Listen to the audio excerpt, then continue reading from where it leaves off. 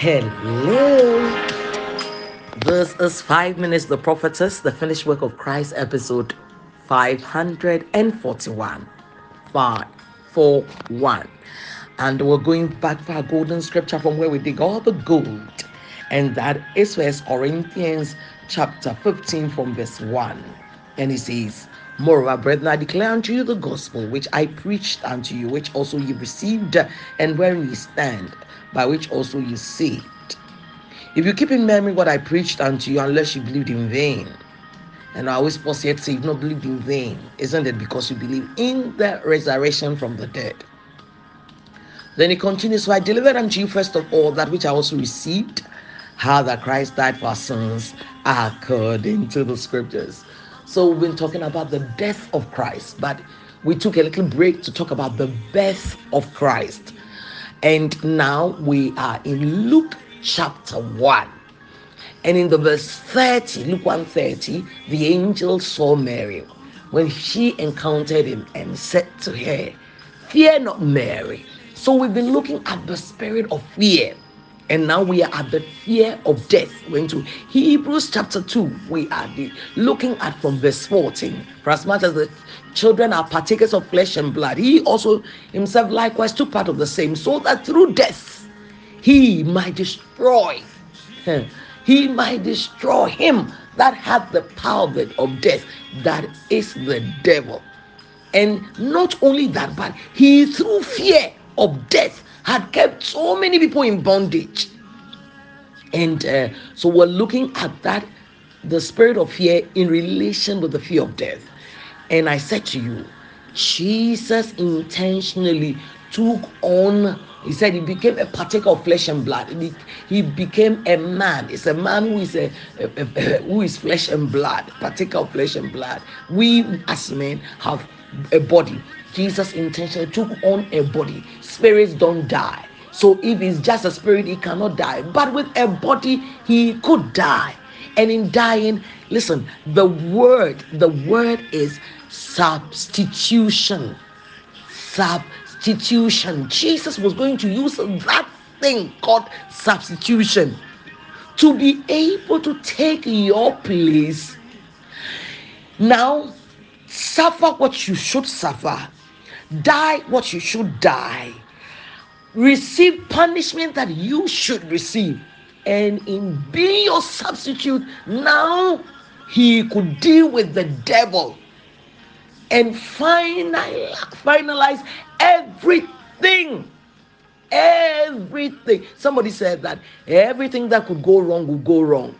This time he took care of everything that could go wrong, so that nothing will go wrong in your life again. What an opportunity, what a life, what a work that Jesus has done. So Prophetess Olivia, somebody's asking, so if all these things Jesus has done them for us, why are people suffering like that? Ignorance. For lack of knowledge, my people perish. And it's not just ordinary people, but even born again believers, pastors, and all people with titles suffer needlessly.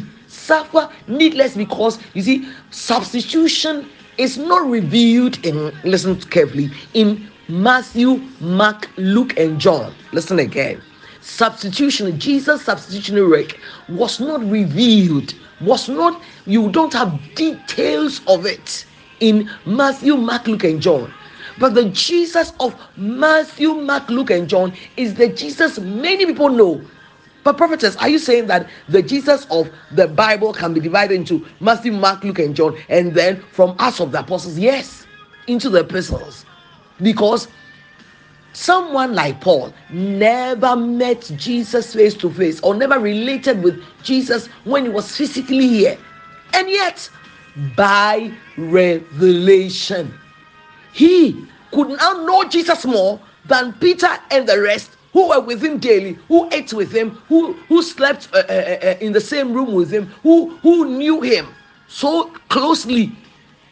Paul the apostle now knew him more through revelation. And he is the one who brought this substitutionary work of Christ to light. He is the one who wrote about it. He centered his life on the substitutionary work. So, if you can go along with me and we can look at the substitutionary work, you will be amazed that the Jesus you know will suddenly be revealed to you. The Jesus of the Bible will suddenly be revealed to you. Then you begin to understand why he came. Why he came. Because when we're even looking at Hebrews chapter 2 from verse 14, even that alone immediately drew your attention to something. Yes, it drew your attention to the fact that he explains why Jesus became a man. But Matthew, Mark, Luke, and John will not, if you look only at that place, you will not be able to find why Jesus became a man. But Hebrews 2 says, because the children, the people he is coming for, the people he is coming to save, were partakers of flesh and blood, had human bodies. Jesus also took part of the same. Why? He was going to be their substitute. He was going to be their substitute.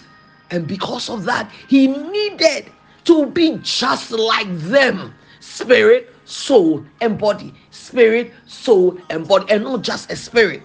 And also, taking on the human body could give him access to death. He could then die.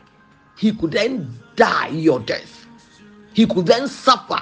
So the suffering and the death of Christ, very, very important. Not for people to say, oh, he died for me. No, not just that, but for understanding, for you to understand what Christ had come to do for you. The work, that is the way to suffer and to die. And that is why he rebuked them. We read that in Luke, when he rebuked his disciples after he saw them and said, guys, don't you see that I told you? Isn't this what I said to you? That I must die, I must suffer. That is why I said all the things I said to you. So I don't know why you are not getting it. Why you are not getting it. That is Luke 24, 45 and 46, and we read that in the previous episode. So if you need, you are just hearing me today, or you heard the previous episodes and you did not get this, go back into them and you will understand. So I want to talk a little bit about substitution in the next episode. I will give you the scriptures for substitution, and I want you, when I give you the scriptures, listen, the scriptures are pivotal in understanding who God is. You will have to write them down and go back and look at them. If you just hear me and say, I have heard, no, you have not, until your eye can see it and this mouth of yours can read it out loud for your own inner man to hear, for your inside, the man on the inside, to hear you talk the word. You are so blessed. The revelation of Jesus Christ will grow big on your inside. Bye. Come back for more.